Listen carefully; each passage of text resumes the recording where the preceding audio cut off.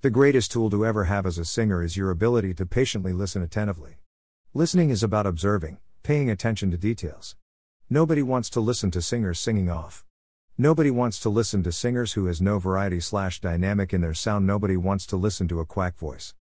To correct these, you must be a listener. Before you can have a very good pitch, without off-note, great techniques, great styles and excellent song delivering, you must go through the process of listening. Listen before you sing any note. While matching your voice with a note or a chord played, think about it, build a mental picture of it, do a sketch, conquer it in your mind and never be in haste. Listen to great music, you are a product of what you listen to. Get a good playlist of different genres and listen to them, don't try to sing, just listen. As you do, your ear begins to improve musically.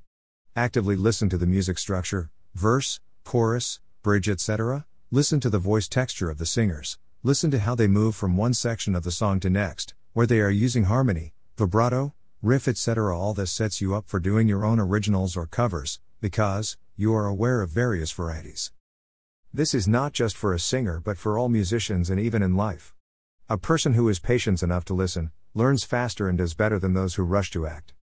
If this post was helpful, kindly like, share and subscribe. We offer the best voice training ever and we would like you to enroll today. Click here.